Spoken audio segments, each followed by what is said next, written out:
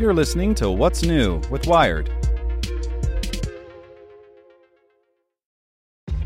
This episode is brought to you by ShipStation. You know, some things take a lot of work, like sending little robots to far-off distant planets. And just as that's challenging, so too is running a successful e-commerce business, especially when there's so much to do. So I want to introduce you all to ShipStation. Now, I love using ShipStation because of its easy-to-use dashboard, which makes managing orders and printing labels a breeze and super smooth. Oh, and the customer service is just out of this world. It's exactly what you need to help grow your business. Sign up for your free 60-day trial at shipstation.com/technews. That's shipstation.com/technews. This podcast is supported by Tools and Weapons, the podcast hosted by Microsoft Vice Chair and President Brad Smith. Each episode features insight you won't find anywhere else from the center of the conversation surrounding emerging technologies like AI. Right now on the podcast, you can hear a special episode where Brad Smith lays out Microsoft's vision for a vibrant marketplace driving the new AI economy. To hear more, follow or subscribe to Tools and Weapons with Brad Smith wherever you get your podcasts. Hey there, this is the spoken edition of Wired. The director behind this year's other must-see Wonder Woman movie, by Angela Watercutter. 8 years it took writer-director Angela Robinson 8 years to make her film about Wonder Woman's origins. In that time, Wonder Woman went from one of the few mainstream DC comic characters not to have a standalone movie to being a bonafide box office powerhouse. In that time, Robinson went from thinking she would never get her movie made to filming it during a hectic 25 days in October 2016, when her cast and crew thought America was about to elect its first female president. 8 years. A lot can happen in 8 years. And yet, Professor Marston and the Wonder Women feels like it's right on time. Robinson's movie isn't the common Wonder Woman origin story. Diana Prince doesn't speak of being created by Zeus, and Steve Trevor never crashes on Themyscira. Instead, Professor Marston, as the title suggests, focuses on William Moulton Marston, the Harvard-educated psychologist who invented the polygraph and created Wonder Woman in the 1940s as a way to indoctrinate young men with ideas of female dominance. But more than that, it's the story of the two women, his wife Elizabeth and Olive Byrne, who lived with them for much of their lives, who helped inspire his iconic hero. In the movie, Robinson explores the possibly real polyamorous relationship the three had before, during, and after Marston's comic creation. Throughout, it creates narrative ties. Robinson calls it a dialectic between the thruple's experimentation with bondage, Marston's development of his DISC, or DISC theory of personality, dominance, influence, submission, compliance, the public scrutiny of his work and personal life, Elizabeth's struggles to be recognized in academia, and how all of these elements influence Wonder Woman's creation. In this Wonder Woman movie, the lasso of truth and bracelets of submission signify exactly what you think they signify. No illusion necessary. The struggle for female equality, queer rights, a call for female leads and leadership. Is this the 1930s or 2017? In Robinson's film, it's all of the above. One of the lines that really kills me in the movie is when Marston says, "We march for birth control," she says. I'm like, this was 100 years ago, and just the other day, they started pulling back access. I just feel like it's resonating in such a real way. All these issues are so fraught right now, especially in light of the election. Wired sat down with Robinson during New York Comic Con to talk about her incredibly prescient film. Wired, it took you a long time to make this movie, but I would imagine you've been a fan of the character even longer. What's your history with Diana Prince? Angela Robinson. It's funny because I keep trying to find my original Wonder Woman moment. I can't really remember, but I think I had a lunchbox. Or maybe you saw Linda Carter somewhere? Right. But I remember being a Wonder Woman fan when I was a kid, and then I was really into the Linda Carter TV show. I wanted to be a superhero, and Wonder Woman was the only girl, ever. It was just her.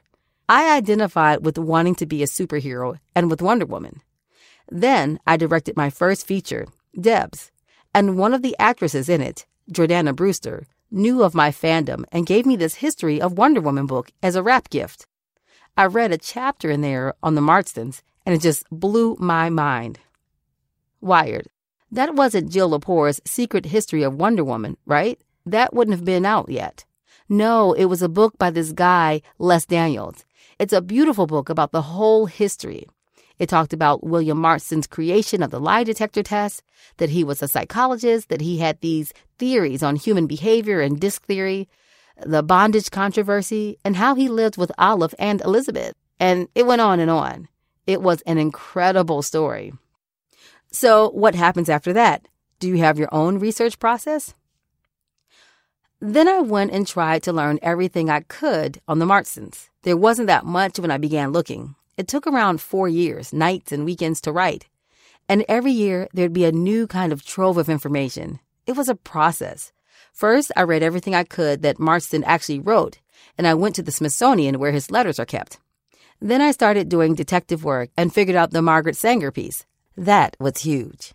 Wired, and it's one of the best lines in the film, when William Marston says, "Your aunt is quoting Margaret Sanger," and Olive responds, "My aunt is Margaret Sanger." It's so wild. There's what you know about the characters and what happened to them. But for me as a writer, it was equally, if not more, important for me to know the context of what was happening at the time. Actually, the preponderance of my research time was spent learning the history of early psychology and trying to figure out where Marston's theories were in relationship to his peers. Was he in line with a lot of what was going on at the time, or was he an outlier? And figuring out where Elizabeth was within academia. Even just figuring out the lie detector and figuring out the mechanics of what they were trying to do. Of course, it's super simplified in the film, like everything is. It's funny. The biographical stuff is, people always think that's what your research is about. But actually, that was much easier to figure out. But really, the world through which they were moving, that was hard. Wired. Right. You have to understand so much about something to make it sound simple. Totally. Thank you. That was the hardest part. Wired. Obviously, this is coming at a very fortuitous time because of the Wonder Woman movie. Was that a happy coincidence? The short answer is yes.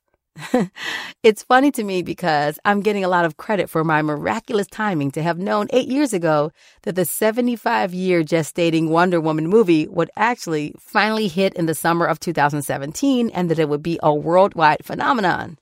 It took about 4 years to write between TV jobs and about 4 years to get made. It came together and fell apart a bunch of times. Sony Stage 6 finally pulled the trigger and gave me the financing to make the film. But we didn't even know if we'd have distribution. That's a rarity these days for an indie film. But I do feel like there's been a convergence of Wonder Woman and interest in the Marstons, and the final coalescing around the Wonder Woman movie.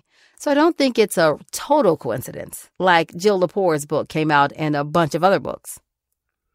Wired, and there was the Wonder Woman documentary a couple years ago. Right, and Grant Morrison and Greg Rucka both did Wonder Woman stories.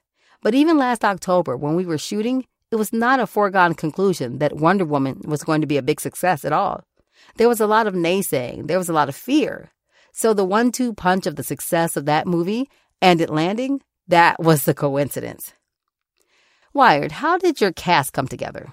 I was just obsessed with each and every one of them. It's a nonsensical process casting a film. There's all these criteria about foreign box office, etc., like whether the person is right for the role or not for the purposes of getting your movie made. It was first on my list and 20th on everybody else's list. There was no room for error in any of the roles, so I had to fight really hard to assemble that cast. But I was obsessed with Luke. He was my Professor Marston.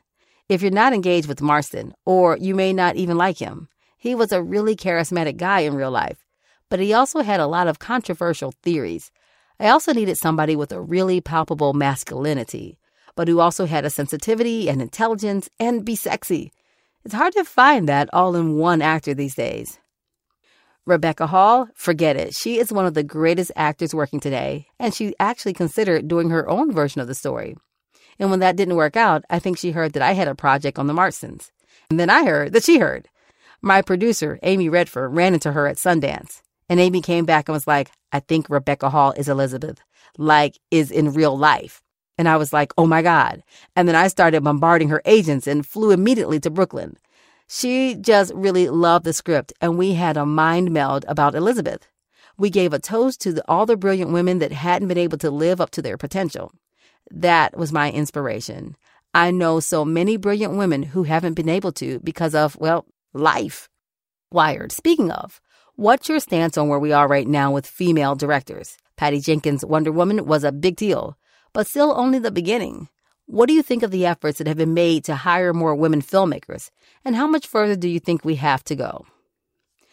I have a friend, Alex Cohen, who has a show on KPCC. And I'm a person she calls every year when the abysmal statistics come out. When the next USC study comes out, then I go on her show and I'm like, yeah, still sucks. But I feel a slight, very slight give in the machinery that I've never felt before. And I've been at this a long time. It always felt like an immovable, atrophied, impenetrable wall. And now I feel it shifting just a little bit. I don't know if it'll keep or just stop. Wired. Yeah, you don't want to become a situation where it's like, well, a woman made a blockbuster movie. We fixed it. Right. But seeing the Wonder Woman movie was a really emotional experience to me.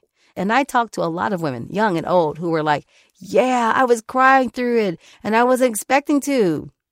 I think it was because you didn't even realize how much you wanted the representation, which is so depressing and amazing at the same time, right? It just really brought into focus that Wonder Woman is one of the top 3 superheroes in the world, anywhere you go. And the reason I started writing this movie was that I was so mad that Batman has multiple franchises and reboots over and over, and there was no reason to not have a Wonder Woman movie. I mean, Ant-Man? Lesser superheroes have gotten movies. Why do they get a movie before Wonder Woman? There's no other reason besides sexism, pure and simple. And now people are like, wow, it's this wild success. And I'm like, yeah. I really hope that it keeps going, but ultimately, it's going to be about money. People need to keep going to the movies. It's successful because it made $800 million, not because people wanted to support women's rights in Hollywood. Wired, right. No one went in saying, here's my feminist $15. But to that end, it also seems like we're having a good year for queer films between your movie, BPM, and Tom of Finland is about to come out. I really want to see Call Me By Your Name, too. What I'm really excited about, well, actually, so I've been on, because I'm a Black and gay woman, I'm always on a panel. But I think it was like 5 years ago, I was on this panel, and the topic was moving from coming out stories to the next movement in queer cinema. And I kind of feel like that's happening. What I tried to do with this film, they're never trying to figure out, is it bad or good, what I'm feeling? Do you know? There's definitely self-acceptance in the film.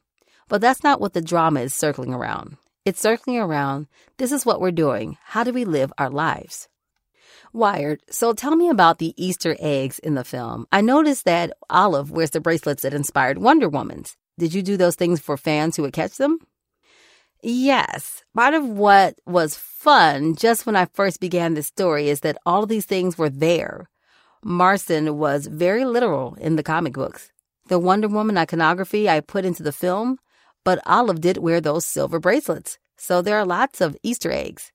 There's a dialectic between fantasy and reality in the movie. So when they're kind of exploring their sexuality, they find this world they can create together with costumes and things. So I try to thematically infuse these moments of self-discovery with also discovering Wonder Woman. So Olive is seen in a toga. And one of the more subtle Easter eggs is the cheetah coat that Elizabeth wears. That was for the hardcore fans. Then there are the burlesque outfits and stuff too. Wired. And some of it is in the dialogue, like the moment when MC Gaines says that stories led by women flop. Yeah, Angela Robinson says, female leads, they flop. The first time I showed my agents, 3 women, the film, the biggest laugh was when that line came up. Wired, what do you think about the impact this movie could have now? You shot it before the election, so I imagine you might have thought you would be releasing it in a world where Hillary Clinton was president. Yeah, that's what we thought it was going to be. It's so crazy. We finished 2 weeks before the election, and I was recently watching behind-the-scenes footage, and it's like a time capsule of what we all thought Everybody's talking about how we're about to have our first female president, that this will land in a Hillary presidency. I kind of had a fear when we were making it that it would all be passé. You know what I mean? But now I feel like it resonates a lot. All these issues are so fraught right now, especially in light of the election. Wired, and now the Harvey Weinstein sexual harassment allegations. Angela Robinson, yeah, or even the death of Hugh Hefner. There's been all this really baseline discussion. And like Marston wrote Wonder Woman for president, as if a female president were around the corner, like any day now. Hope you enjoyed this spoken edition of Wired News. And if you'd like more, search for Wired Science and Wired Business. Want to learn how you can make smarter decisions with your money? Well, I've got the podcast for you. I'm Sean Piles, and I host NerdWallet's Smart Money Podcast. Our show features our team of nerds, personal finance experts in credit cards, banking, investing, and more. And they'll help you make the most of your money while cutting through the clutter and misinformation in today's world of personal finance. You'll get clarity on strategies to help you build your wealth, invest wisely, shop for financial products, and plan for major life events. Listen to NerdWallet's Smart Money Podcast wherever you get your podcasts.